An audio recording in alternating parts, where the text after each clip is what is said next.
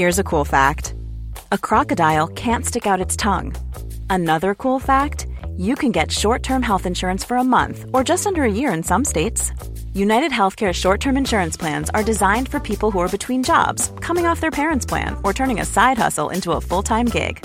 Underwritten by Golden Rule Insurance Company, they offer flexible, budget-friendly coverage with access to a nationwide network of doctors and hospitals. Get more cool facts about United Healthcare short-term plans at uh1.com. The following on podcast is proudly sponsored by Barbados Tourism. Before we kick off the show, I just wanted to take a moment to remind you that the ICC Men's Cricket T20 World Cup Final is taking place in Barbados this summer. This, by default, gives all of my fellow cricket fanatics the perfect excuse to go and book a holiday to Barbados in June and experience firsthand the euphoric atmosphere at the Kensington Oval, the cricket mecca of the Caribbean. If the cricket alone isn't enough to tempt you, then let me be the one to remind you that a trip to Barbados can also include leisurely strolls along the breathtaking coastline, mouth-watering flavours of the world-class Bajan cuisine, and, of course, plenty of rum. Head to visitbarbados.org/cricket today to book the trip of a lifetime to Barbados, the best place to be a cricket fan.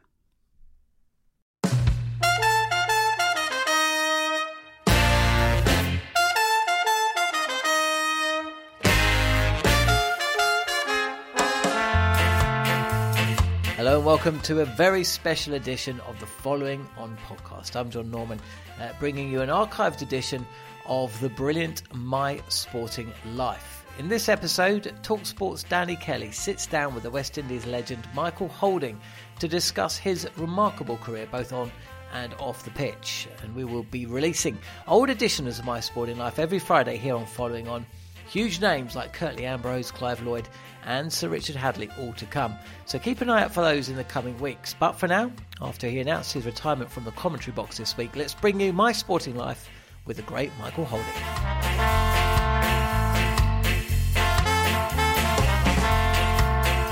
Taking centre stage on tonight's My Sporting Life is one of the most fearsome bowlers in Test match cricket history, the West Indies great Michael Holding. And he's out, LBW this time. There's a danger man, Holding. And he's bowling. Played on. A very, very good Yorker, that one. That's a good piece of bowling from Holding. And he's bowling. So Holding strikes again. My Sporting Life on TalkSport. Over the course of the next 2 hours, we'll hear about being reduced to tears while playing for West Indies. I went out to a perhaps extra cover somewhere around there and I knelt down and the tears came to my eyes. I think it was Lance Gibbs who ran over to me from goal. Bless him. And said, Mikey, you have to continue. And kicking the stumps while playing against New Zealand. And he looks at the umpire and the umpire just shakes his head. So he just stood there and put the glove back on. And when I saw that, I just saw red.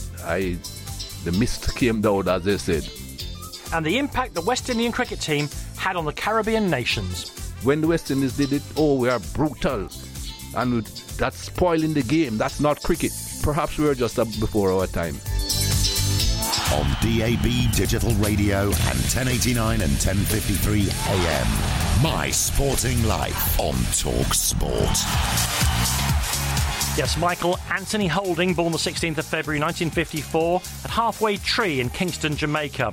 Michael's one of the greatest and most fearsome fast bowlers in the history of Test cricket, a reputation gained for his performances in the legendary West Indies side that dominated the sport throughout the 70s and 80s. In 60s Tests for the West Indies, he took 249 wickets, including 14 for 149 against England at the Oval in the summer of 1976, finest match figures ever by a West Indian. He's also remembered for arguably the most ferocious over ever in Test cricket against Geoffrey Boycott at the Kensington Oval in 1981 when he smashed the English batsman's wicket with a 6-ball, while in the one-day international arena he took 142 wickets in 102 appearances and was a member of the West Indies side which won the World Cup in 1979. He also represented Jamaica, Lancashire, Tasmania, Derbyshire and Canterbury in first-class cricket, and after retiring from playing side of the game in 1989, he's forged a highly successful media career as a respected cricket commentator, as well as spending time as an ICC official. On TalkSport this evening, I'm joined by the cricket legend, the man nicknamed Whispering Death, my favourite bowler of all time, Michael Holding. You were born and grew up in the capital of Jamaica, Kingston. What kind of childhood did you have? Well, I'd have to say, Danny, I had a very happy childhood in that I was allowed to play all sorts of sports. And, as a young man, you're playing sports, you're outdoor most of the time, you're enjoying life. We didn't have any restrictions as to what time of the day we could go out, especially during the summer holidays. My parents were sports-loving people. My father played football, he played cricket. My mother did athletics, she played table tennis. I have three elder siblings, all of them played sports. So, it was a sporting family, and we were allowed to play sport and enjoy ourselves. Many years ago, in a lifetime far, far away, I was a music journalist, and I got to go to Kingston and to Jamaica several times. And back in those days, one could see at Kingston particularly, it was both areas of great poverty and also some very beautiful tree-lined middle-class streets. Where was your family in all of that? Well, my parents met in downtown Kingston at Kingston Parish Church. My father was an altar boy and my mother was in the choir at Kingston Parish Church. So they grew up downtown. Coronation Market, don't know if you heard about Coronation Market. My father used to accompany his father to Coronation Market because he sold down there, and he used to accompany him and help him with his goods that he was selling. My mother grew up on Luke Lane, again downtown Kingston. But by the time I came along, my parents were then living halfway through Dunrobbing Avenue. So they had pretty much bettered themselves. They had moved out of downtown Kingston. They were living in halfway tree on Dunrobbing Avenue. And of course, I was the fourth of the four kids. So by the time I came along, they had pretty much settled and they were a little bit more comfortable in life. Sorry, Danny. So although I didn't get everything I wanted, I got what I needed. So I was never really in need. Did you love school? Yeah, I enjoyed school. As a matter of fact, when I left KC, which was the high school that I went to, I was sad. I enjoyed my school life. And I spent a lot of time at KC and had a great time. Did you do school work? Or so many sportsmen I speak to, they seem to spend all their time just dreaming about playing cricket, football, rugby, whatever it is, and neglecting their studies. I neglected my studies to a degree, yes. I enjoyed life too much at school. By the time I got to KC, I was 10 years old when I went to KC, and I had gotten a scholarship to go to KC. I had done well enough to get a scholarship to go to KC. So I was doing okay as a kid. And then when I got to KC, I got too involved. I was playing cricket, I was playing football, I was playing table tennis, I was playing basketball. The only thing I didn't play was play hockey and swim. Yeah. So I was getting involved in everything. So I really enjoyed that aspect of the school. I almost got myself into a bit of trouble at one stage as well, Daddy, because my mother, who was a teacher, when I was about 14, 15 years old, she started teaching at KC. Terrible news. Yes, but she wasn't on the same campus I was on. So I left school one day to walk over to the campus where she was, and you weren't supposed to be doing that. And the headmaster caught me, but because he knew that I was Mrs. Holding's son, I got away a little bit lightly. But I had a good time there. I mean, looking at you now, you're still the tall, lean, muscular figure you were when you were playing professional cricket. And we now know, of course, Jamaica dominates running in the world of athletics, doesn't it? Yes. Sprints. You'd have been, pretty cool, son. You'd have been around to watch Don Quarry being the great and wonderful sprinter he was. I mean, were you good at athletics in general?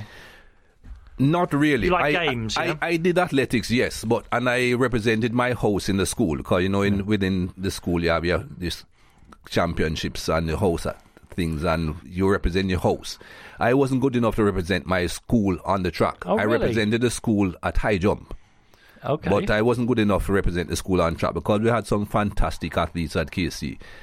KC won the schoolboy championships for 13 years in a row. So all the time I was at KC, we won the schoolboy championships every year, and we produced some really top athletes. When I went there first, we had Lennox Miller, who was at the same time as Donald Quarry.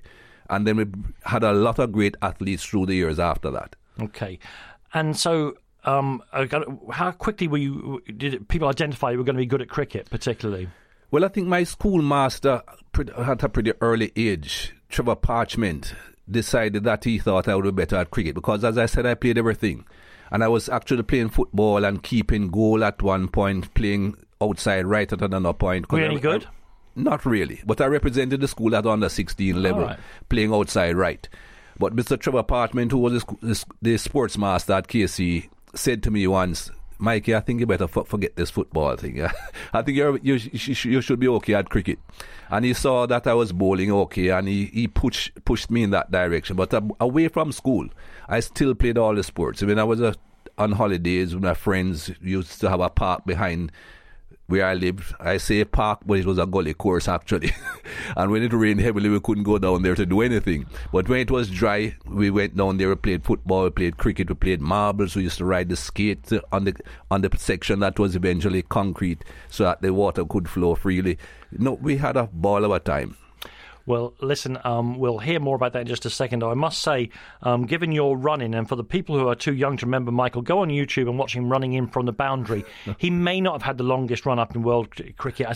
I guess Bob Willis would contest that with him. But when I asked you the question about athleticism, I thought because as a cricketer you became a middle distance runner anyway, didn't you? Run a long way. In the course of a game, you must have run 15 miles. Listen, in the next part here of My Sporting Life, we'll look at your continued progression in cricket as you make your impact on a national level with the island of Jamaica before going on to make your Test debut for the West Indies. You're listening to My Sporting Life here on TalkSport. My guest this evening is the West Indies great, Michael Holding.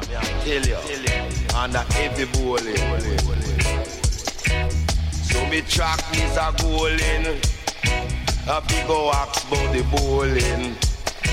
Him say we check Michael Holding.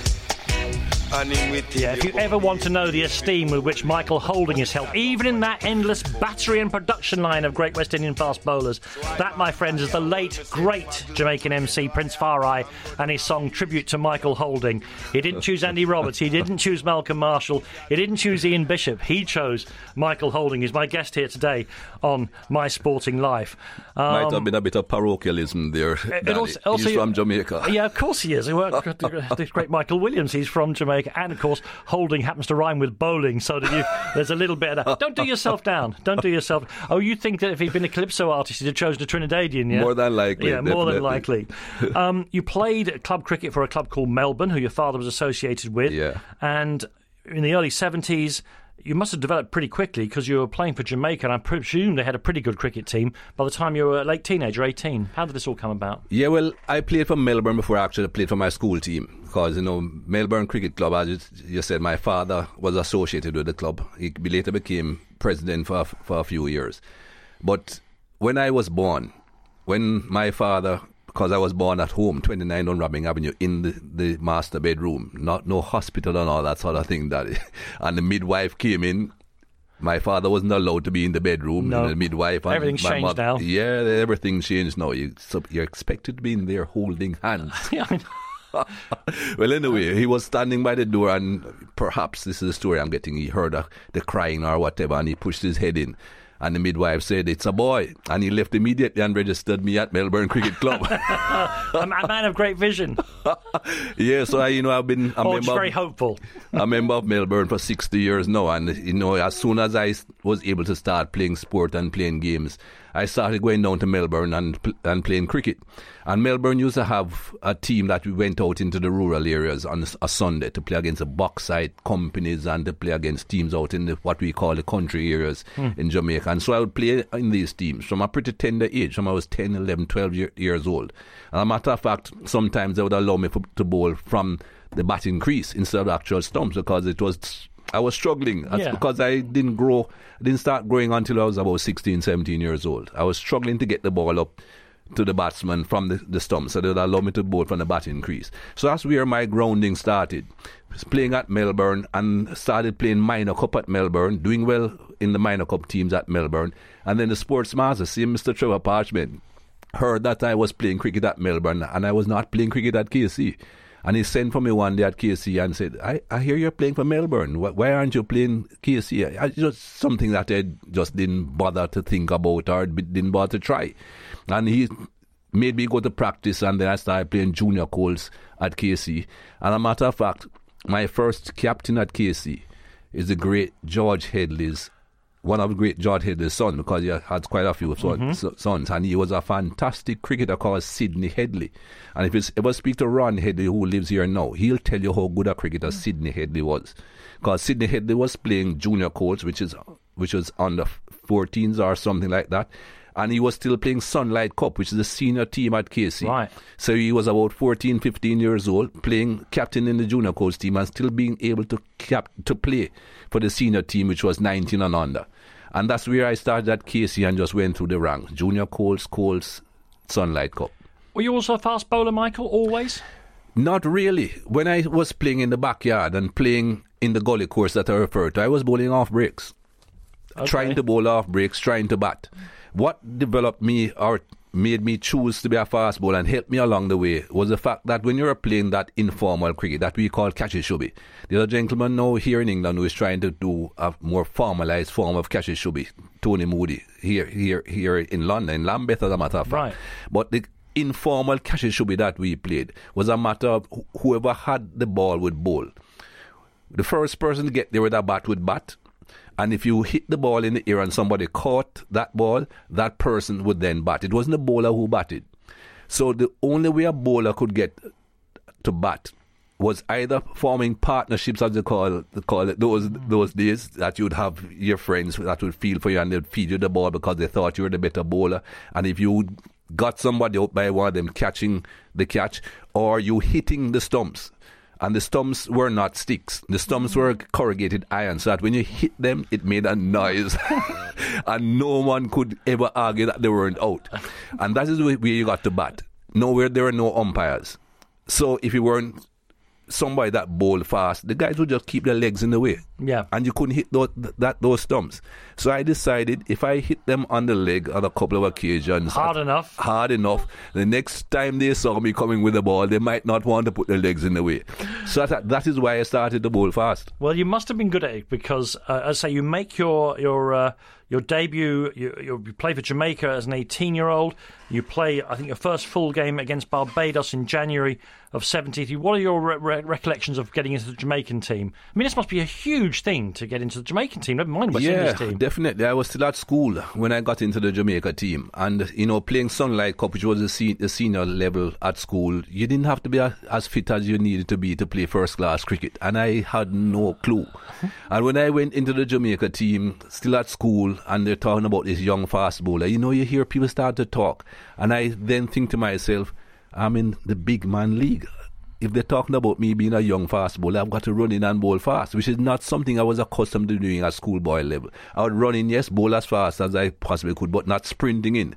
And I got carried away, Daddy. I got carried away in my first game. And after 5 overs, I was pooped. I was flat out. When I walked down the fine leg, Maurice Foster was the captain of the Jamaica team then. When I walked down the fine leg, I was leaning on the fence and hoping that he wouldn't ask me to bowl another over.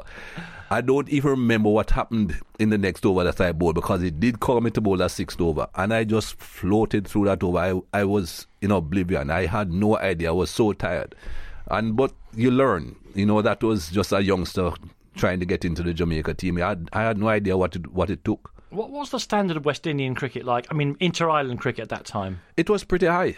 We had some outstanding West Indies cricketers who all played in our regional tournament. Those days, not many people played county cricket from Jamaica, that is.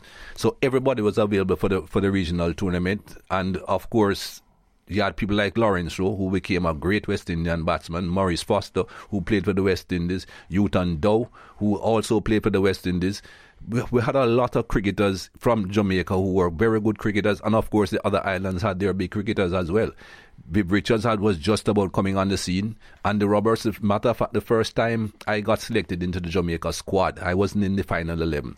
And the Roberts was in the combined island squad as well, and not in the final 11. That is how we met. Okay. We sat on the benches at Spina Park, being 12 men for our respective teams, and we just bonded there. We had great friendship. And the very next year, we both were in our senior teams. And meeting at that age and just going right through our careers as friends. I mean, it wasn't a full-time job, cricket, in the West Indies in those days. I think you started in a... Well, we'll talk about money later on because, of course, you're involved with Kerry Packer. We'll come on to that. Yes, for sure. You got a job in a bank. Yes, actually, my first job was at Barclays Bank. as it was then. It's no longer Barclays in Jamaica. It's now called National Commercial Bank because it was nationalized and whatever. But my first job in Jamaica was at the Barclays Bank in their computer department. As a matter of fact, I started working about 3-4 months before the computer department was actually up. They were putting the computer the very department first together. computers, I presume. Yes, the very first time banking was being computerized in Jamaica. And I think this was now 74, about 1974. And they started taking on staff because they wanted to procure the staff, and then they would put everything together. So for the first 3-4 months I was going to work, I was doing absolutely nothing, sitting down, having a chat, being paid. Not a lot of money, but in those days I felt it was a lot of money. I felt rich. But I was getting 120 Jamaica dollars a month, and I felt that I was a rich man. You must develop, because your first call up to play for the West Indies is in the tour of 1975-6 of Australia. Now, yes. What I got to say here is that within 2 or 3 years we're going to be hearing about the start of the greatest cricket team possibly that I can ever remember. I will talk about the Australian team that followed you and the comparisons later on. But this first tour you went on, I'm going to have to be careful what I say here. I've written down the word disastrous. I've written down the word shambles here in front of me. It was disastrous. You lost 5-1, and you yourself didn't get on very well. Tell us about that tour of Australia. No, well, it was a 6-test match tour. I missed 1 test match. I played in 5 test matches. Yeah. Danny, I got 10 wickets in 5 test matches. So it was a complete disaster for me. As a matter of fact, I think that my figures for the test matches were 10 wickets for 642 runs or 624 runs. So you're talking about an average of 60-odd runs per wicket. Yeah, but you are the new kid on the block, to be fair to you. Yeah, but I played in the very first test match. I went to Australia not expecting to really play, to be honest. And then I did well in the state games leading up to the first test match in Brisbane. And Derek Murray came to me before we played against... Yeah. Yes, he was the wicketkeeper then. Came to me, and I think he was vice-captain as well at the same time. He came to me before the West Indies team played against Queensland, which is a lead-up game to the test match, and said to me, Mikey, you won't be playing against Queensland. So I was a little bit worried. I thought I had done something. Why am I being dropped? And he said to me, you're not playing because you're playing in the test match. I was shocked out of my wits. I never ever believed I would be playing in the test series at all, much less the first test match. First innings I bowled in that first test match, 0. That is 0 wickets. I think I'm perhaps went over over 100 runs as well. 0 wickets, but I did one good thing. I ran out Ian Redpath from fine leg. Yeah. And they got to realise that I had a fairly strong arm. Well, they won't run on your arm again, will they? That's for sure. I mean, there's another issue. I mean, you're an emotional guy, Michael. It's clear. Absolutely. We'll talk later on about kicking over the stumps in a test match, an image that it's indelibly seared into the mind of anybody who watched Test cricket over the last 40 years. But there's an incident with the umpires in this series where you cry on the pitch. Sydney Test match. We went to Sydney. I think the Sydney Test was the 4th test of the series. We lost in Brisbane. We won in Perth, we lost in Melbourne, and Sydney was the 4th test match, and we were desperate to try and win that test match to get back on even terms. And I came up with, after tea, I think the first ball after tea, I got a wicket. I think it might have been Redpath. And the very next ball, in my opinion, and in most people's opinion, I got another wicket, which was Ian Chappell. Which is an important wicket to be getting. Very, very important wicket. Ian Chappell is a world-class batsman, and he was scoring lots of runs in that series. He and his brother Greg. And the umpire said not out. And I just could not believe it. I had seen instances in the test matches before where, umpires made bad decisions or gave out when they weren't. Or we should make the point this at a time when, of course, both the standing umpires were home umpires as well. Yes, that's long before the international panel. Absolutely. A long, long time before the international panel. And to be honest, I broke down. I couldn't believe it. I could not believe that something that was as obvious as that the umpire could have said not out. Because as a young man growing up, as you made the point earlier on, Danny, I went to Australia very inexperienced. I think I'd played 5 games for Jamaica before I went to Australia. That's why I didn't expect to play. And as a young man growing up and you hear your parents talking about cricket and hearing about the gentleman's game, you just assume that when somebody was out, he was out. And because of the emotion of the moment and the fact that we were behind in the series and desperate to win this test match, and this was now going to be our breakthrough to get back on even terms, I just lost it. I went out to a perhaps extra cover somewhere around there, and I knelt down and the tears came to my eyes. I think it was Lance Gibbs who ran over to me from goal. Bless him. And said, Mikey, you have to continue. And I'm laughing about it now, but it's obviously not funny for you at the time. Not at the time. Definitely not at the time. So in the middle of the over, you stopped and you're crying, and Lance Gibbs, the great spin bowler, has to come and say, "Come on, guy, you've got to go again." Yeah, I think that over took about 9 minutes to be completed, because those days it was 8-ball overs. And it took me a long time to really compose myself and get back to my crease, to my marker rather. After that disastrous start for you and a disastrous tour for the West Indies, you then play India back in the islands. Yeah. And I should say in South America as well, because the Guyanese people have got to get this right, haven't I? Still just call it West Indies. Yeah, in the West Indies, yeah. And Clive Lloyd, the captain, it's a quite close series, but something happens there that started to change of the history of world cricket. Tell us about that. Well, what really spurred the change was a test match before we actually won the series in Jamaica. It was the test match in Trinidad. The theory, everyone said when you go to Trinidad, you play spinners, because Trinidad produced a lot of spinners, Inshan Ali and Rafiq Jumadeen, and lots of spinners, Imtiaz Ali. And when the test match against India was being played in Trinidad, they selected 3 spinners. And Clive Lloyd, obviously being part of the selection panel, was a part of the selection of the 3 spinners. We lost that test match. Did you play, yeah? Yeah, I played. And 3 spinners, yeah? Myself, I'm not too sure if Andy played, because I think Andy missed out. I think Bernard, Julian and myself were the 2 new ball bowlers. Yeah. And then we had 3 spinners. And we declared the second innings and set India 414 or something like that. A huge amount to make. A huge amount of money. Not money, amount of runs. To make, yeah. And they knocked them off 4 wickets down, I think. And one of the 4 wickets went by the run-out route.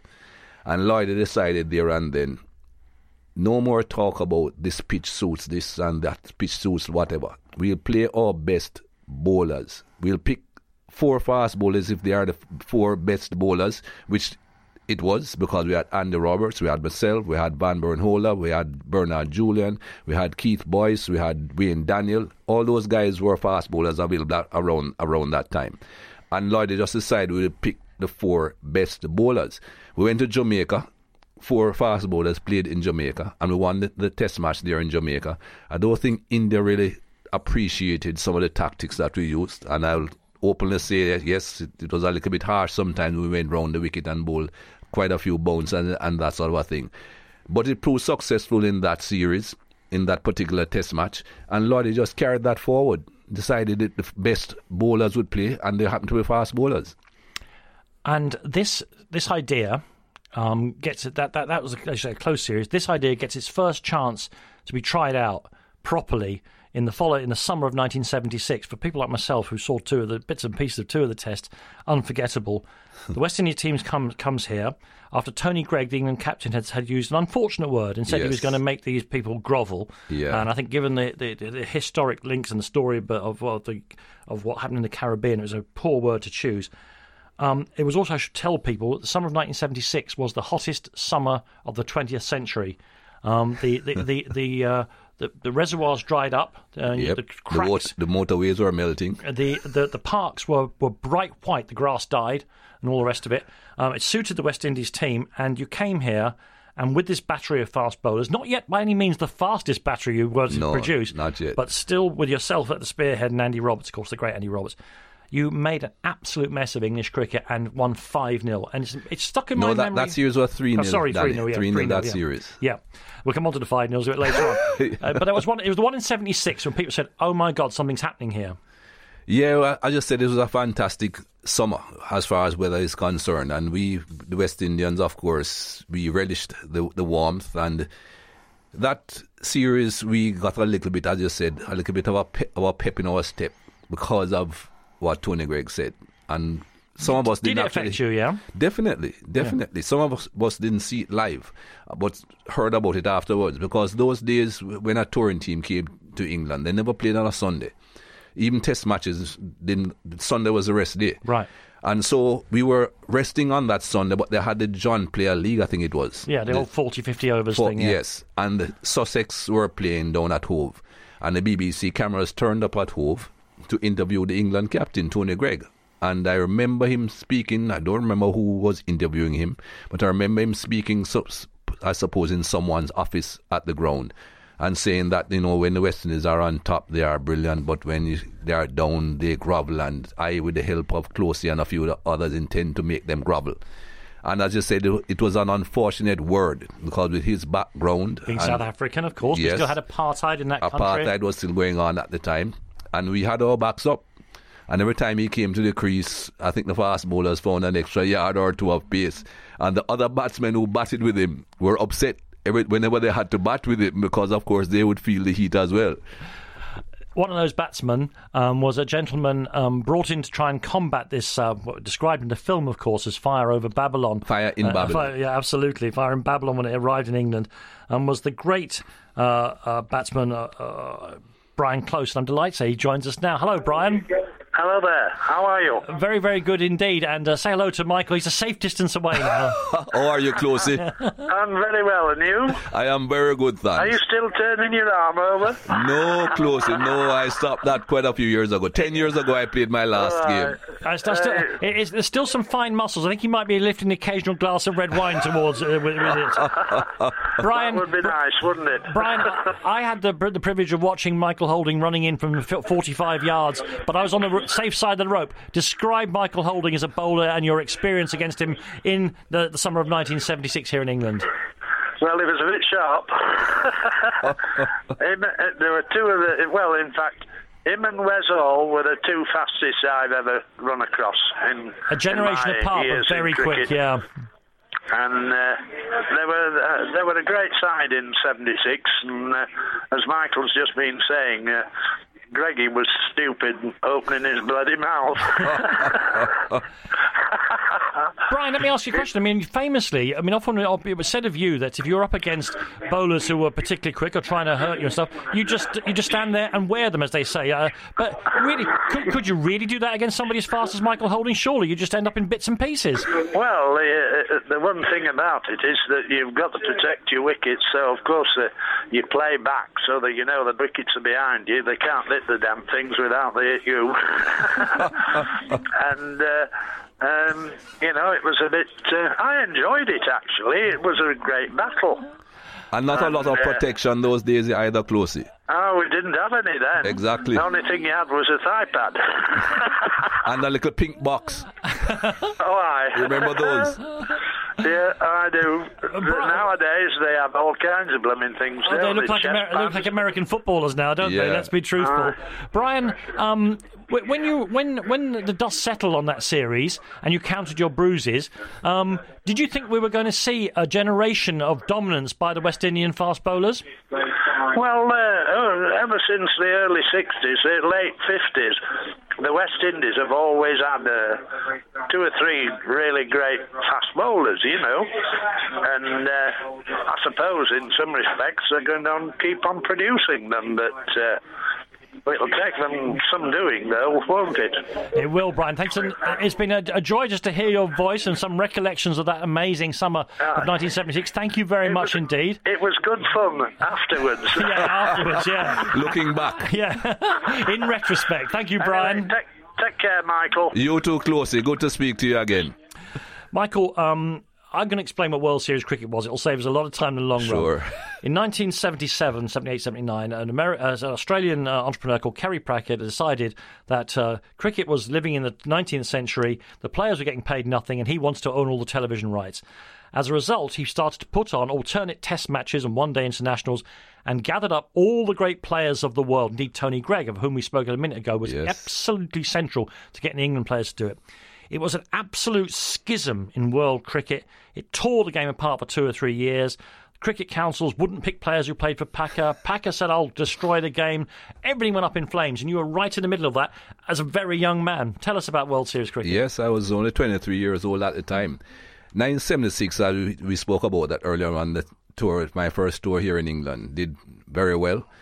And when I went back to Jamaica, the Prime Minister at the time, Michael Manley, gave me a scholarship to go to University of the West Indies. And in fact, I was not playing with the West Indies when World Series cricket started, Danny. I had gone to the University of the West Indies in September 1976 to pursue a 4-year course in computer science. Right.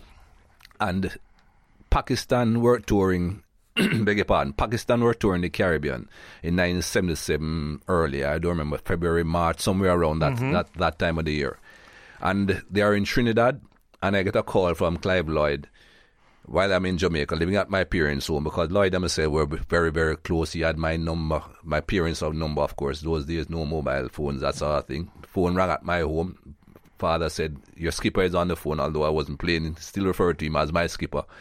And when I got the call from Lloyd, he started to tell me about World Series cricket. I should make the point, all this was happening in great secrecy, yeah, cloak and dagger. Because if it got out, the cricket authorities would have stopped it. Oh, they would have found some way of trying to stop it, or definitely stopping it. He told me about World Series cricket, and this man from Australia was trying to do private enterprise cricket, as it was called. And he said 2 people would come and see me in Jamaica to discuss it with me. And I said to him, who are these people? And he said Tony Greig and Austin Robertson.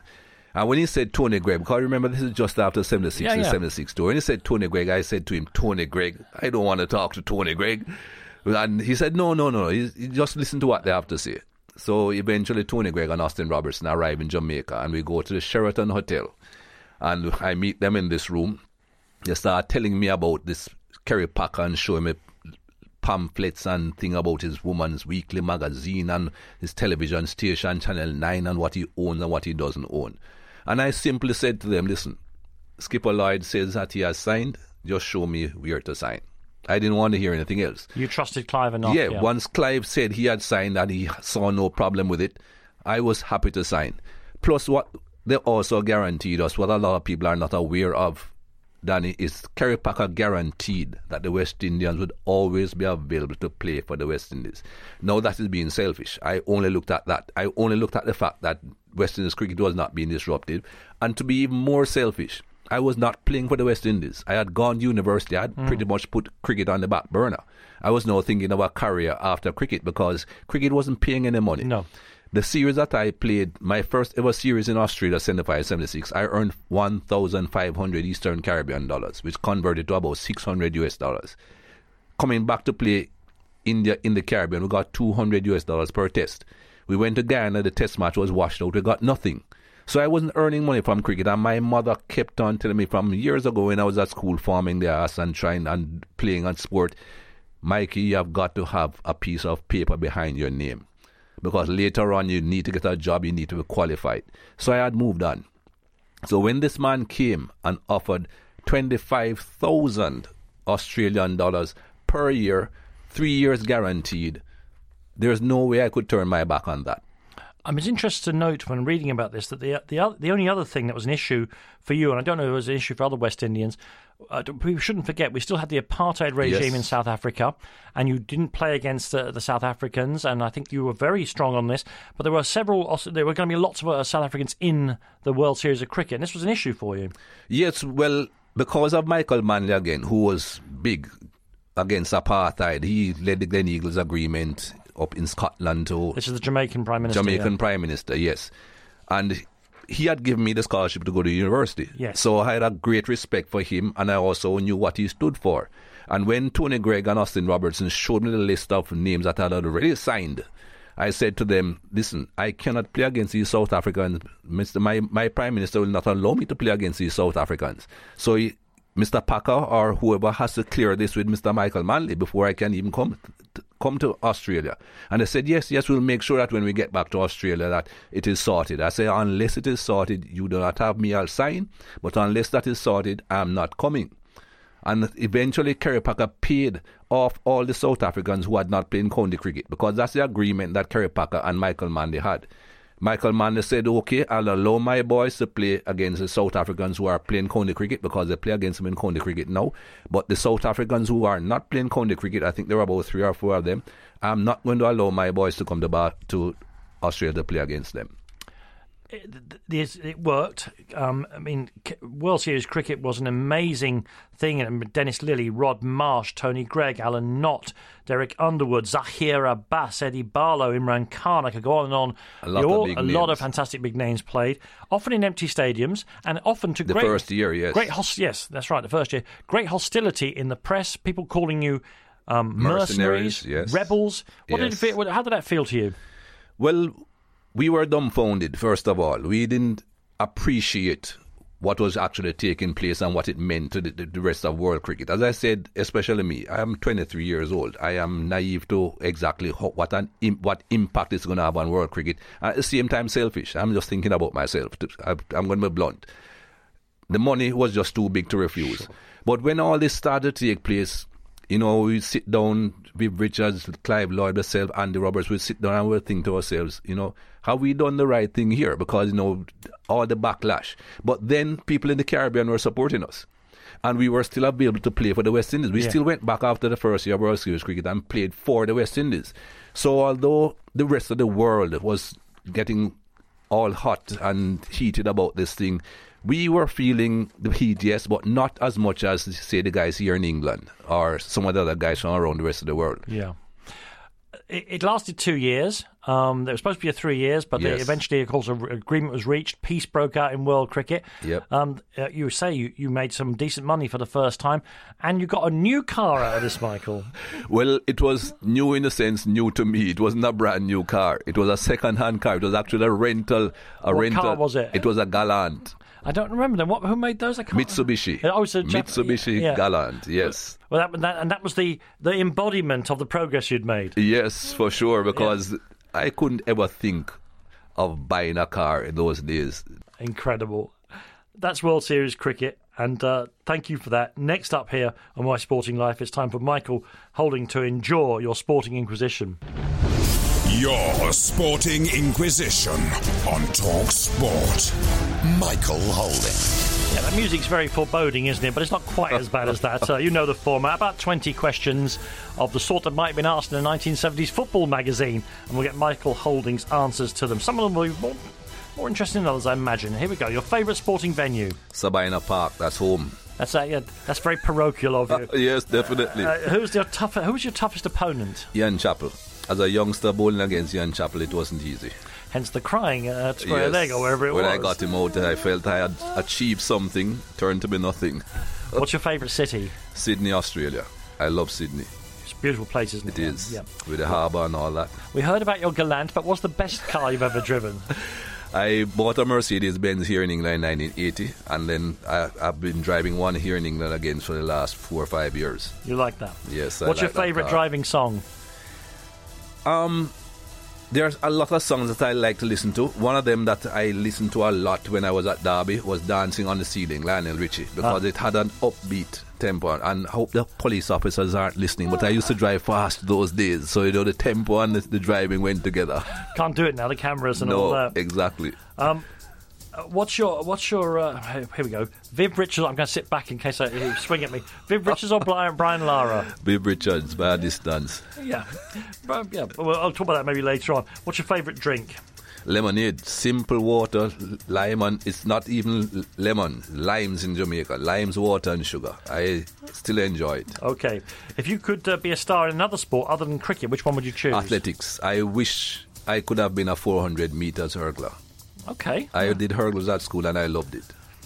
Who would you pick to play you in a film? Oh, Denzel Washington. Yeah, he's the man, isn't he? He's the man, definitely. Which historical figure do you most admire? Mandela. I never met him, and that is one of the saddest things in my life. I never got to meet a great man. That's a shame, because several people who've done this programme have met him, and of course they all talk about it in this kind of greatest man tone. ever. Who's your favourite cartoon character? Mickey Mouse. Okay. I use that term regularly. Very old school, yeah, it is, yeah. Mostly to describe West Indian pace bowling. And what was your best moment in cricket? My best moment in cricket was being a member of the West Indies team in 1979-80 that beat Australia in Australia for the very first time. The first ever West Indies team to beat Australia in Australia. I'll live with that forever. And you know what? We're going to hear a lot about that in the second half of My Sporting Life. As I say, because still to come, we'll be discussing the remainder of your Test career. We'll be talking about winning the World Cup. We'll be including your perfect over against Jeff Boycott, your controversial stump-kicking incident at Dunedin against New Zealand, the World Cup final defeat in India in 1983, plus your time playing county cricket here for Lancashire and Derbyshire, and much else besides, because you're listening to My Sporting Life with me, Danny Kelly, here on TalkSport, but much more importantly, my guest tonight, who is the mighty Michael Holding.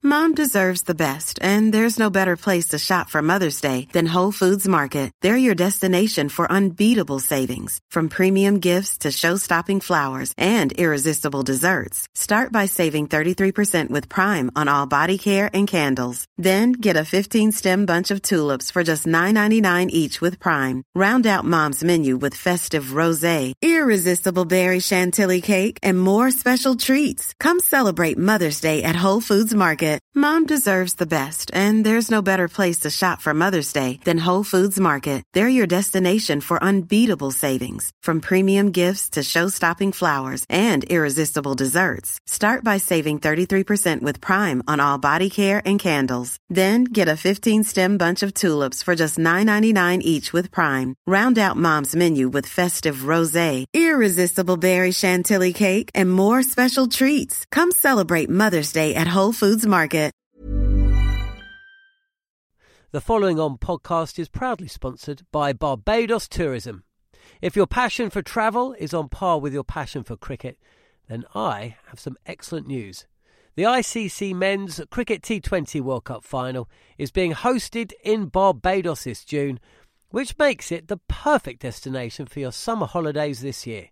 To make the most of your trip, you can also experience 8 matches from the series in Barbados, including England against Scotland and England against Australia. In under a month's time, you could be spending your days exploring the vibrant streets of Bridgetown, drinking rum in the sunshine and experiencing exotic Bajan delicacies. In the culinary capital of the Caribbean, there truly is something for everyone. There's no need to wait a second longer. Head to visitbarbados.org/cricket today to book the trip of a lifetime to Barbados, truly the best place to be a cricket fan. On DAB Digital Radio and 1089 and 1053 AM. My Sporting Life on Talk Sport. Yeah, I'm Danny Kelly. Welcome to part 2 of My Sporting Life with Michael Holding here on Talk Sport. And Michael is one of the greatest and most fearsome fast bowlers in the history of Test cricket, a reputation gained for his performances in the legendary West Indies side, which dominated the sport throughout the 70s and 80s. In 60 Test matches for the Windies, he took 249 wickets, including 14 for 149 against England at the Oval in the summer of 1976, the finest match figures still ever produced by a West Indian.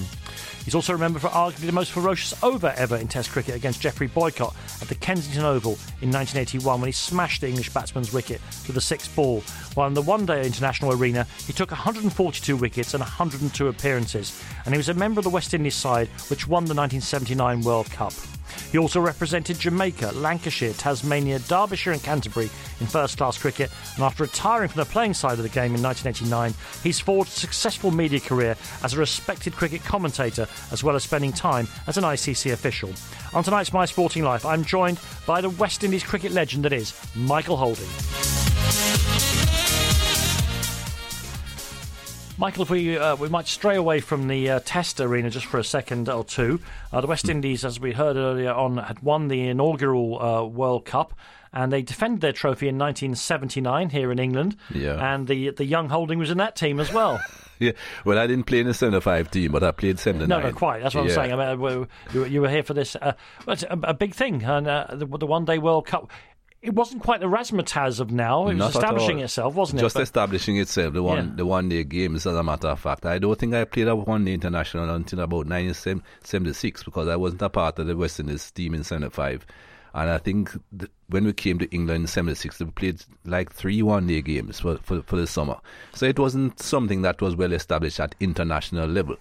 But the 79 World Cup was a big thing. We had one in 75. We wanted to defend our throne.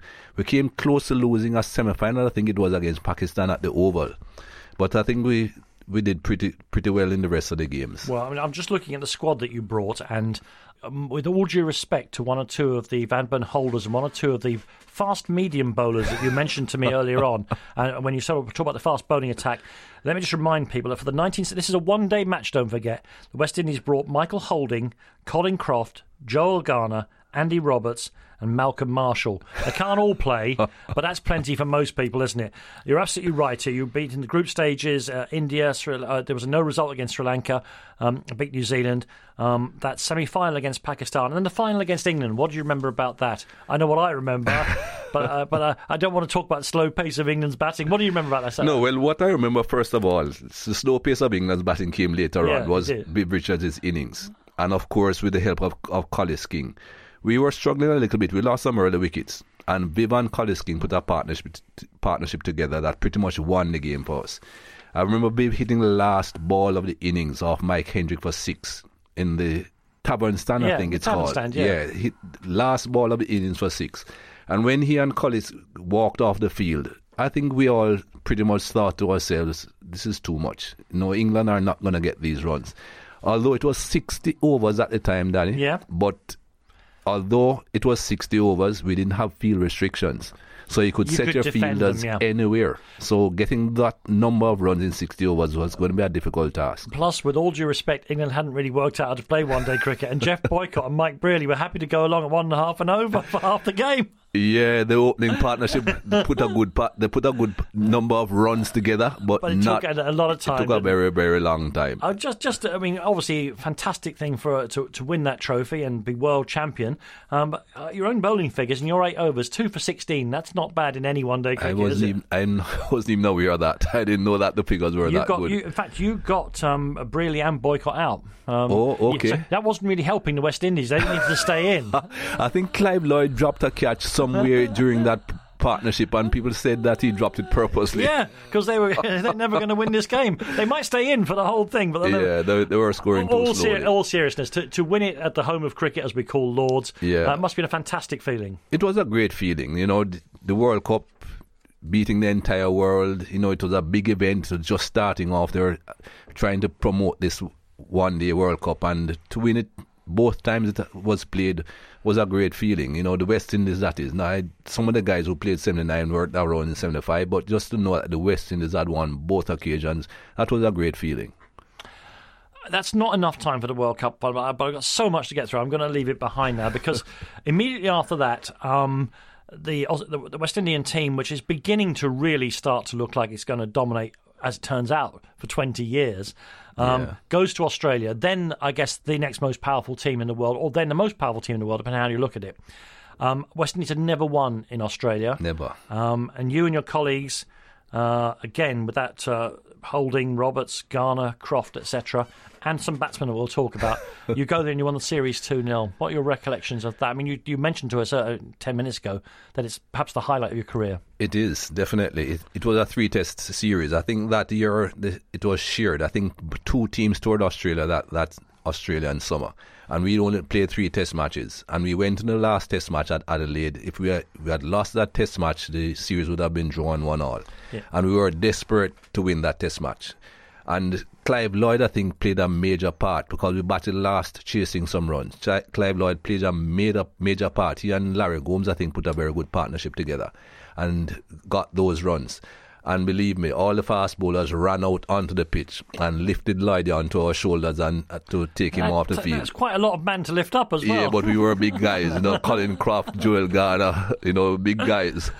I mean, we will talk later on about the fast bowling battery and the controversy about the way you went about your business and all that.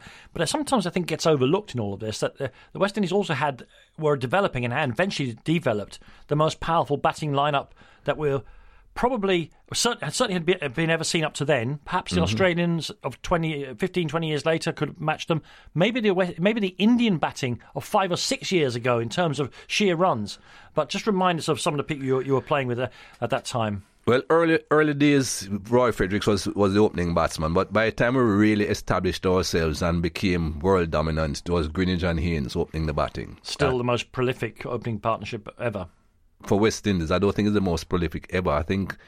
you think Langer and Hayden overtook I am them? not great on statistics, Daddy, but I think I remember hearing something about them. Well, I did Matthew Hayden for this programme about 6 weeks ago, and he doesn't think so. He thinks that... Still Haynes. Okay. Okay, well... I'm happy to take it.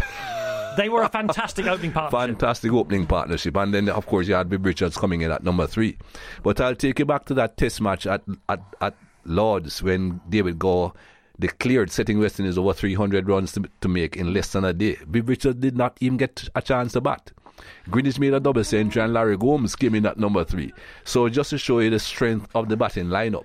Because Lloyd came in after that. We had Jeffrey Dujon batting at 7 as a wicketkeeper batsman. He made centuries, not many centuries because he didn't get a long time to bat most of the times. But we had a strong batting lineup. Gordon was limping, was he, when he got that 200? More than likely. Yeah, whenever he limped, you were in trouble. Yeah, because he was making out something wrong with him. I'll just make the point there that in that Australian series, which did, of course, establish you as the best team in the world, Viv Richards made 140 at Brisbane, 96 at Melbourne, 76, 74 at Adelaide. But at this stage, they were struggling to get him out, even a very good Australian attack. Yeah. We must talk about something else. You went on from that brilliant series to New Zealand, and... the umpiring, which of course has changed now, but the umpiring caused a lot of problems. I don't think you thought you were getting the right end of it. In fact, the West Indies eventually went on strike over the umpiring, and you famously kicked the stumps over when you didn't get a decision. We'll talk about why you did it. Here's how you did it. All played at this one. Loud appeal for the court behind. Well, this is... by Michael Holding. Appeal for the court behind. We'll watch this one. There he is playing at it. Didn't look like he got the edge. Michael Holding has shown rather more frustration than one would anticipate or expect. That was being kind. A very contained commentary there. The actual photograph, of course, I mean, you were a pretty fit man in those days. Yeah. You've kicked a stump, and your leg is like a dancing girl. It's way above head height, and you're a tall bloke. I mean, it's incredible. You took an incredible swipe at it. Yes, it was a frustration. You know, that was the first test match in Dunedin, and we had pretty much enough, or I had enough, because it continued throughout the rest of the series. But the umpiring was atrocious. I think and biased, yeah. Yeah. There's no way it was all mistakes. You can't make mistakes in one direction. And I think during that commentary, it's the first time I'm actually hearing, you heard Desmond Haynes in the background shouting, "Come on, man," because it had been going on, and this is just the first test match. And the batsman was Parker. I don't remember his first name. And he heard the commentator say he can't detect an edge. There was no edge. It didn't hit the bat. It hit his glove. And he was taking his gloves off because the ball had hit his glove that hard. And he was looking to head towards the pavilion because the pavilion was side on in front of him. And his bat is under his arm. If you look at the picture, you'll see it. One glove off, bat under his arm. And he looks at the umpire, and the umpire just shakes his head. So he just stood there and put the glove back on. And when I saw that, I just saw red. The mist came down, as they said. Because, you know, those days, well, I'm still a little bit emotional, but those days I was fiery and emotional. I mean, nowadays, if it happened, it would have been a global inquiry. I would have been suspended. I would have been fined. Lots of things would have happened. Questions in various parliaments. There was an inquiry, you know, because there was an official inquiry. And what the New Zealand umpires told the person or the people that were holding the inquiry is that we were bowling too fast for them to see the ball. That's why they made so many mistakes. Give me a break. We could talk about individual test matches and things, and we will come back to some of your bowling and stuff. But I think we need to talk about what that team did and what it meant. You mentioned the film Fire in Babylon, and I think it's definitely true to say that West Indian team came to mean in the wider world much more than just a sports team. From my own experience, and I don't want to make too much of this, I knew West Indian kids, British West Indian kids, grew up with in London, who took that team to their hearts as a kind of badge of, okay, we can achieve something beyond what we're being told we can achieve. Yep. Were you aware of that when you were playing? Not initially, to be honest. No. I can't say that in the 76 tour, for instance, that I was aware of exactly that effect that we were having. Mm-hmm. Of course, I knew a lot of West Indians who lived in England, and I knew that they felt good when we won. It made them feel very proud, and it made them feel that they could identify with success. So I knew about that effect, but I didn't know about the wider aspect of it all. And the film Fire in Babylon that you referred to, when that film was being made, yes, by that time, I got to understand exactly what the West Indies team meant to people here in England. And not just people here in England, any West Indian anywhere in the world. The whole diaspora, yeah. Yeah, the only thing we do in the Caribbean together, Dan, is play cricket. Every other sport is done by that island's team or that country's team. Well, let me ask you about that then. I mean, because the concept of a West Indies, I know there's a university of the West Indies. Yes. But it's not a nation. It's a series of small and bigger nations. A lot of little islands. Absolutely. With their own anthems, their own currency, their own flags, their own governments. And now that you mentioned the University of the West Indies, that started off as one campus in Jamaica. Now everybody has their own campus. So we're even splitting up in that regard as well. So if I asked you, are you a West Indian or are you a Jamaican? I'm a West Indian. Yeah, I'm a West Indian. Definitely. There is something there. Because I played cricket, I identify as a West Indian. I'm proud Jamaican, of course, and I still have my Jamaican passport. I live in the US now, but I still travel on my Jamaican passport, which gives me a lot of hell in a lot of countries that I go to. But I'll never get rid of my Jamaican passport. So I'm a proud Jamaican, but because I played cricket for the West Indies, I refer to myself as a West Indian. A lot of people in the Caribbean would like to call themselves West Indians. They're not true West Indians. Like who? Just people in general. They only worried about their own island. Yeah. And especially when it comes to cricket, they'll tell you everything in the book about the person that comes from their island. But talk about other people from other islands, they're not really interested. Let me ask you this. The current West Indian team, there's been a decline since Lara, Walsh, that generation stopped playing. There's been not just a slow, but a very quick decline in the West Indian cricket team, right? So where they are now, sometimes they win, sometimes they lose. Often they lose shambolically. True. If the West Indies cricket team was to fade away to be insignificant, let's say that the famous breakthrough of basketball was to happen in the West Indies, which people say, and of course it's nonsense. But rubbish. Yeah, it's nonsense. But that's what they used to say. The basketball's replaced it and all the rest of it. Let's say that PlayStation replaces cricket. And the West Indies cricket team becomes a sideshow. Will the idea of West Indies disappear then? Not really, because people still try to think West Indian. You know, even when it comes to business, the CARICOM market, for instance, being able to move products around the Caribbean without attracting duty from one island to the other. EU here. Yeah, that sort of thing. So, free trade area. So that aspect of it, people are still trying to keep together. But the real identity is with cricket, Danny, because a lot of islands in the Caribbean have never produced a test cricketer, but they still talk about we and us, which is what keeps the West Indian region together. Okay. And of course, what has been brilliant over the last 20, 30 years is that the West Indian team used to be Jamaica, Barbados, Trinidad, Guyanese players, by and large, years gone by before the Combined Islands really got strong. And now we see people coming from little tiny islands to play. Obviously, St. Lucians have played, and Antiguans have played, and so on. Viv Richards and Andy Roberts, absolutely, the first two Antiguans, absolutely fantastic cricketers. Yeah, absolutely. And I think Antigua's population is about 60,000, Danny. Yeah, so it's like a tiny, not even the size of a London borough. Exactly. A small town. We'd call them a big village, a small town in this country. Yeah. If we go back to when you were in your pomp, I was watching that over that you bowled some bowling you were doing to Brian Close, we heard from earlier on. Eventually, the umpire intervened and said to you, Michael, that there's enough short pitch bowling. There was criticism, wasn't there? There was genuine criticism about the fact that you were aiming for the body. I don't know whether you were attempting to hurt people. You're certainly not trying to make life comfortable for them. Looking back on that now, Do you think it was justified? They changed the rules eventually, didn't they, to stop West Indies doing what they were doing? Well, they changed the rule, but that should not have stopped any good fast bowler, Danny. They changed the rule to say no more than 2 balls above shoulder height in any over. Now, why, as a fast bowler, would you want to be bowling balls above shoulder height? You're not going to get anybody out, Exactly. So those rules should never have have any effect on any good fast bowler. But going back to whether we thought it was justified or not, what we did then, people are doing now. England played 4 fast bowlers against Australia in 2005, won the Ashes, and they were praised high waters. You know.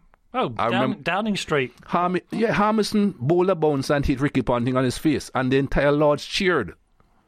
When the West Indies did it, we are brutal, and that's spoiling the game. That's not cricket. Perhaps we were just before our time. Yeah. And we never bowled 6 bouncers in an over.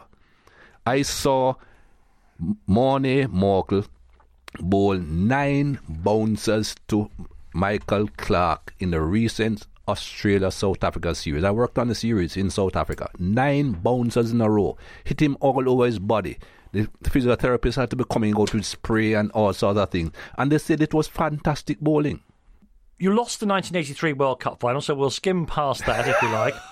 And that was followed up. I mean, the reputation of this team of yours in this country, of course, is established because, I mean, of course you were beating India in difficult conditions, winning in Australia. Yeah. But there was 2 series very close together of 10 test matches against England where, and this is an England team with lots of good players, particularly good batsmen. People have gone on to have reputations and MBEs. And you beat them 10-0, 5-5. 5-5. What do you remember about that? Well, those were great days, believe me, because when we were winning 5-0 here in England, the supporters here in England, they were on top of the world. They travelled to every test venue throughout the country. I remember a guy called Tony that actually was from Leeds, and he had this big drum because those days the guys could take their musical instruments into the ground and they had a ball. And we were so happy to see them really enjoying themselves and having such a great time of it. You know, it was just a great feeling for us to know that these guys could enjoy it so much. And yet you decided in the middle of this great run, and I would say, if you take out one Packer series where there was politics and stuff, West Indies went 20 years without losing a single series. And when I think about that, I'm thinking about the All Blacks, and I'm thinking about teams that say they've got a dynasty and a legacy. I don't think any sports team, and correct me if I'm wrong, help me, because you must have thought well, I'll correct you about the 20 years, because it was 15 years actually. We lost that same series when I kicked out the stumps. We lost that series in New Zealand 1-0. All right. But from 1975 to 1995, we lost one series. Right. From 81 to 95, 15 years, we never lost at all. Can you think of any other sports that's ever been dominated by? There is no other sports team or sporting personality that has dominated their sport the way we did. Michael, we've talked a lot about the West Indies and the great players you played with, but of course, at the back of all that, you also were an international cricketer in that you played first-class cricket in several countries, in New Zealand, Australia, and for a long time over here. When I put out on Twitter the fact that I was talking to you, one of the very first questions of the thousands that people responded to and said, somebody said, when you played club cricket in the Lancashire Leagues for Rishton in 1981, asking if that's the coldest conditions in which he's ever played cricket. I had to ask you. Danny, when I arrived in Lancashire at Rishton, the first week we were supposed to have a game, we couldn't play. It was snowed off. Wilf Woodhouse, who was the chairman of Rishton at the time, met me with a nice, heavy, thick winter coat and some gloves because I hadn't come prepared for that. And when our game was snowed off, he decided we'd drive over to East Lancs to watch their game, but not necessarily just to watch their game, because he knew Andy Roberts was playing over there and Andy and myself were so close.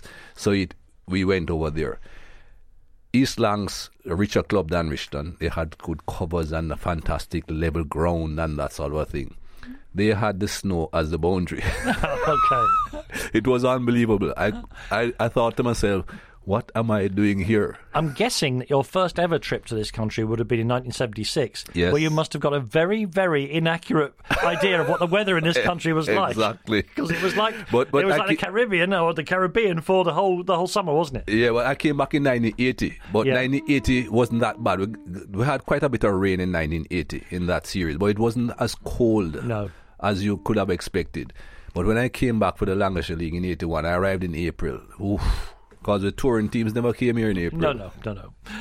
I mean, you played for Lancashire for a little while. I played a few games for Lancashire. Games, when I was at Rishton. Yeah. Because it was weekend cricket, I played some midweek games for Lancashire. And I enjoyed that. I enjoyed both of really. The Lancashire League with Rishton, because I met some great people in Rishton. And I used to see them every time there was a test match at Old Trafford. I used to go up there and they would come down to Old Trafford. Did you bowl off your full run-up and as fast as you could in the Lancashire Leagues? Well, no, because the conditions wouldn't allow. I bowled off pretty close to my full run-up, but the conditions wouldn't allow you to run in and bowl fast. It was always wet, Danny. Okay. I played on one ever dry pitch in the Lancashire League. It was always wet, so you couldn't really... You couldn't run at that kind of pace, no. But in most of the time, though, here, you played for a long time at Derby. How did that come about? Yeah, well, I was in Australia when there was an Ashes tour going on. I think it was somewhere around 82, 83, whatever Ashes tour was around that period.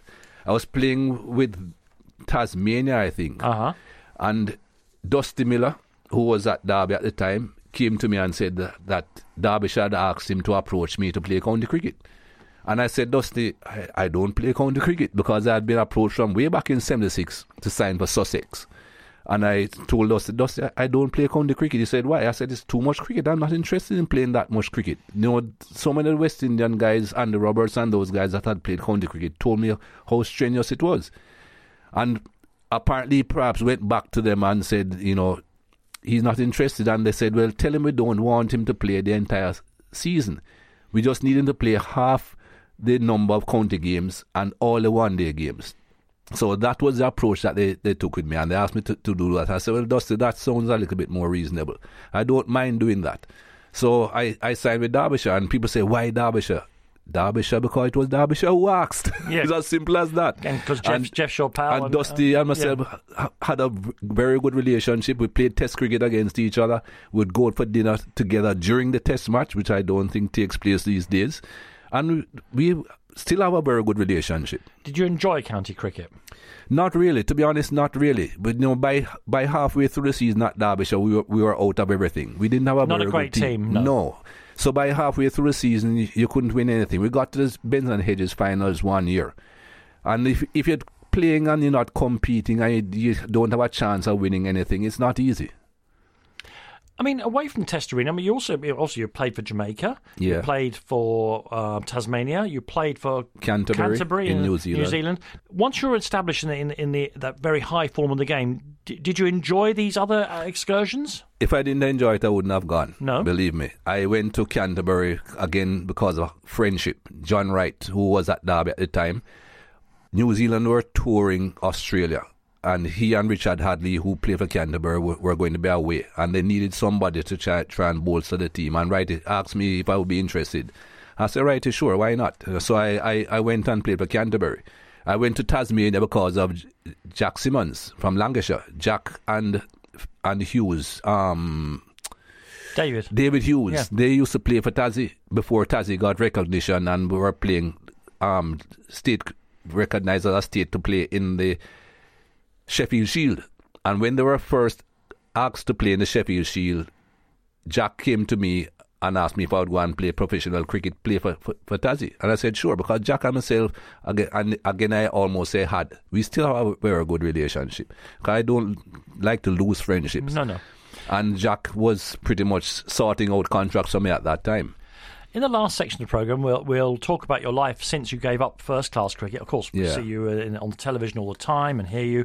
We'll talk about horse racing things. But one thing I must ask you as well, it would be wrong, having got one of the great fast bowlers of history in front of me, I must ask you about batting. Do you like batting? I enjoyed batting, but I didn't waste my energies batting if I didn't have to. But whenever I'm trying to think of you. Were you one of those big fast bowlers who used to get the occasional 30 or 40 by? I have 6 Test 50s, Daddy. I like to boast about that. Yeah. Well, hang on. Jimmy Anderson's got one now. Anyone can get a Test 50. He won't get 5 more. No, he won't. No, he won't. Yeah, of course you've got 60. But of course, let's be fair, you were often coming in when the score was 607 for 5. No, we never got those scores. In my entire career, I can only remember the West Indies team getting 600 once. We never batted that long. We weren't interested in getting that many runs. No. Once we got 350, we thought we were in a very good position. Okay. So you did enjoy batting, though? I did. And what was your favourite innings? It doesn't have to be a big one necessarily. What was your favourite innings you remember playing? My favourite innings, to be honest, goes way back to 1976 in Jamaica. Right. Playing against India. India had us in a bit of bother, and Derek Murray and myself put a good partnership together. And I remember hitting Bishen Bedi and some other guys out of the ground. And I enjoyed that innings because it put us back in a winning position, which of course we did win the Test match and then won the series. Okay. Talk to me about the petrol station years. Yeah, I started that business just about the second Gulf War. That would probably be about this is in Jamaica. You have in Jamaica, a petrol station or more than one? A single petrol station. A Shell petrol station. Yeah. Because the general manager of Shell, well, we are still very good friends. And I went to him and asked him if it was a good business to get involved in. He said, Mike, it's okay, but it's hard work. I said, I don't mind hard work. I want to do something. Yeah. So I got this petrol station. And believe me, the first 9 months of running that petrol station, I was there 18 hours a day. For 9 months. I was falling asleep and going on the way home and that sort of a thing. But at the same time, it was challenging, but I enjoyed it. And I look back on those 9 months and think to myself, yeah, you did some hard work, but at least at the end of the day, you achieved something. I had a petrol station for much longer than 9 months, of course. But after 9 months, I could then relax a little bit, get somebody to manage it more than I was actually spending time there, although I was still there. But the first 9 months, 18 hours a day, I was at that station. Are you a celebrity back home in Jamaica? Or are there so many fast bowlers that... I'm a celebrity without being a celebrity. Nobody comes up to me and asks me for an autograph in Jamaica. Everybody will shout, hey, Mikey, and you put out your hand through the car and everybody knows you. Sure. But no one is going to come and bother you. Nobody is going to see at a restaurant and come to you and ask you for an autograph. They see every day. So it's not something new that they're seeing. It's not something that they think, I need to get his autograph. I might never see him again. Right. Okay. More recently, of course, though, where we know you from, I don't know what else you do to keep the world from the door. You're a very famous cricket commentator, television, and I know you worked in the radio as well. Yeah. Your voice, of course, you have a very good timbre, unlike my sort of nasal whine. You got and your accent is very both easy to understand, but also very redolent of your native Caribbean. I have to slow down though, Danny, when I speak. When I'm in this country, I have to slow down a lot. Of course, and I dare say you take some of the local slang and twang out of your voice from when you're at home. Yeah.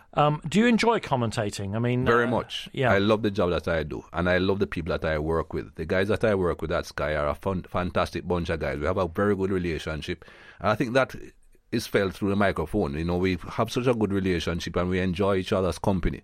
We give Nassau saying stick sometimes, but at the same time, we enjoy each other's company. I think we really enjoy it. Because cricket commentary, it strikes me, and I've done some of it, cricket commentary, it's both very difficult because of the length of time involved, but it also gives you fantastic opportunities because you can go off down... I mean, let's be fair, not all cricket is exciting all the time. Yeah. That's not the way the game works. And you can go off down, sometimes it's nostalgia, sometimes it's a side issue, sometimes it's a political issue. There's great opportunities to express yourself in it. Yeah, but I don't find cricket commentary difficult. Especially, it might be difficult on radio, because I think on radio you have to be a lot more detailed, because people can't see it. But on television, the pictures are there already. All you're supposed to be doing is adding to those pictures. So I don't really find it difficult. But when you talk about going off on side issues, I just said sometimes things are a little bit slow, and that is, again, great fun, to talk about things of the past or talk about certain issues within the game. Of course, people are seeing the pictures there already, nothing exciting happening, so you give them a story about something else. And I enjoy that aspect of it as well. And depending on who you're on with at the time, it even makes it more fun. And you talk about how, as a player on the pitch, you were a very emotional guy, and we've heard about various outbursts and things like that. I don't think you're quite as hidden as you think you are on the television either. I remember when Mohamed Amir, bless him, teenager, was sent to prison for fixing, for spot fixing. Yeah. You must know the interview I'm talking about, where you could hardly speak. You were so emotional. I thought you were going to cry. Not really, but I felt very, very bad for the young man, because I understood the circumstances under which things took place, and I can imagine myself being that young and getting into a team and being influenced by people senior to me and people that I look up to, and them coming to me and telling me to do certain things. So I felt very, very sorry for him. And, to see that sort of talent being wasted, Danny, you don't get that sort of talent every day. And to see it being wasted that way, I felt very sad for him. Along with your time as a commentator, you've also been involved with the ICC. And I noticed, of course, your Sky colleagues, before, during and after your time as an official in the game, forever talking to you about plans. And they were like using you as a conduit into the World Cricket Authorities. Enjoy's not the right word. Did you achieve anything when you were being an official? I think so. I think I was a part of the cricket committee. I was a part of the first ever committee that looked into throwing officially, because people are always looking into throwing. And I remember being in the first ever meeting to discuss particular bowlers and their actions. And Imran Khan was on that committee at the time. And we had a lot of guys who were big names in the game in that committee, and I enjoyed that aspect of it. And I enjoyed some of the things that we put forward to the ICC and the executive committee and that sort of thing. So I can't say I look back on that and regret it. There are certain things that I regret about it, yes, but I enjoyed being there. The other love of your life, I think, is horse racing. Yes. Yes. You actually live in Newmarket, don't you? Yes. People tell me, because at least one of my colleagues here at TalkSport, of course, is a minor trainer at Newmarket, that you ought to be seen on the gallops early in the morning sometime. Every morning with if your I'm binoculars, not working. I was there this morning before I came to London. What's the attraction? I just love horses. I've always loved horses. First of all, I should make a point. Jamaicans, they love horse racing. That's a cliche, but it's also true, isn't it? Well, Caymanas Park and Caymanas Park. Well, Jamaica, of all the Caribbean islands, Jamaica has the most horse racing. Yeah, they love it. They have 100 and odd meetings every year. One track, but it's dirt. It's not turf like here that can get chewed up and that sort of thing. So there were a lot of racing. I used to own horses in Jamaica. But my love for horses started from I was a kid, because my brother, who is 5 years older than I am, his godmother owned the horses. So whenever he went to the racetrack or went to the stables, I went with him. So that's where my fascination with horses started. But then I got the opportunity to meet Michael Stoute in 1985. And we have become very good friends. And I pretty much live in his back pocket these days. Every day when I'm not working on a cricket match, I'm at the stables or on the heath with him. Have you ever ridden a horse? Not a racehorse. I sat on Crebensis. I don't know how many people remember that horse, Crebensis, who Michael Stoute trained as a flat horse, who then did hurdles and won the champion hurdle. Mm-hmm. I sat on Crebensis, and as a matter of fact, I think it's my first book or perhaps my second book. I think it's my first book. There's a picture of me sitting on Crebensis in that book. And what I say, apart from the fascination, what do you get? I mean, are you a gambling man? Yes, I am, but that's not my primary purpose. You just love the animals and the racing. I love racing, and I love the early mornings.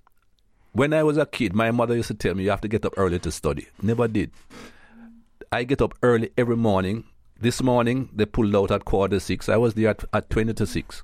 How many other people are there, Michael? Is there a lot of people, or a handful, or just you? You have some people on the gallops, yes. You have the people there working, because they are work watchers. They work for the Racing Post or work for other racing organisations. Mm-hmm. But I am constant at Michael Stoute's yard.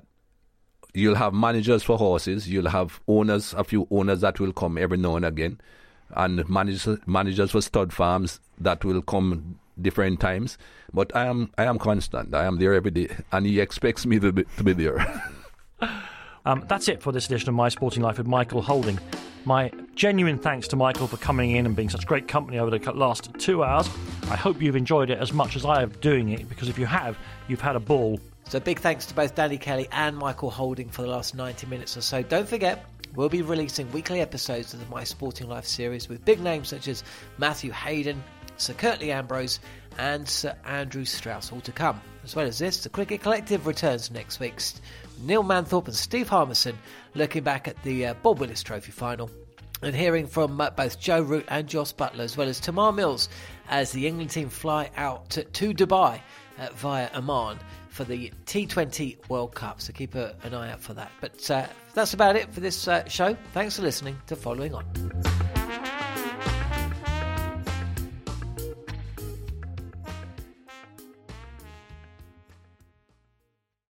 The Following On podcast is proudly sponsored by Barbados Tourism, and this is your gentle reminder that Barbados is the best place to be a cricket fan. With 8 matches from the ICC Men's T20 Cricket World Cup Series taking place in Barbados this summer, including the final, you can experience the summer of a lifetime by booking today. Aside from immersing in world-class cricket in the sunshine, Barbados is the dream destination for all travel enthusiasts. It is where adventure meets paradise, the culinary capital of the Caribbean, and better still, the birthplace of rum. If you're keen to unite with cricket fans across the globe for what is set to be an unforgettable summer, then head to visitbarbados.org/cricket today.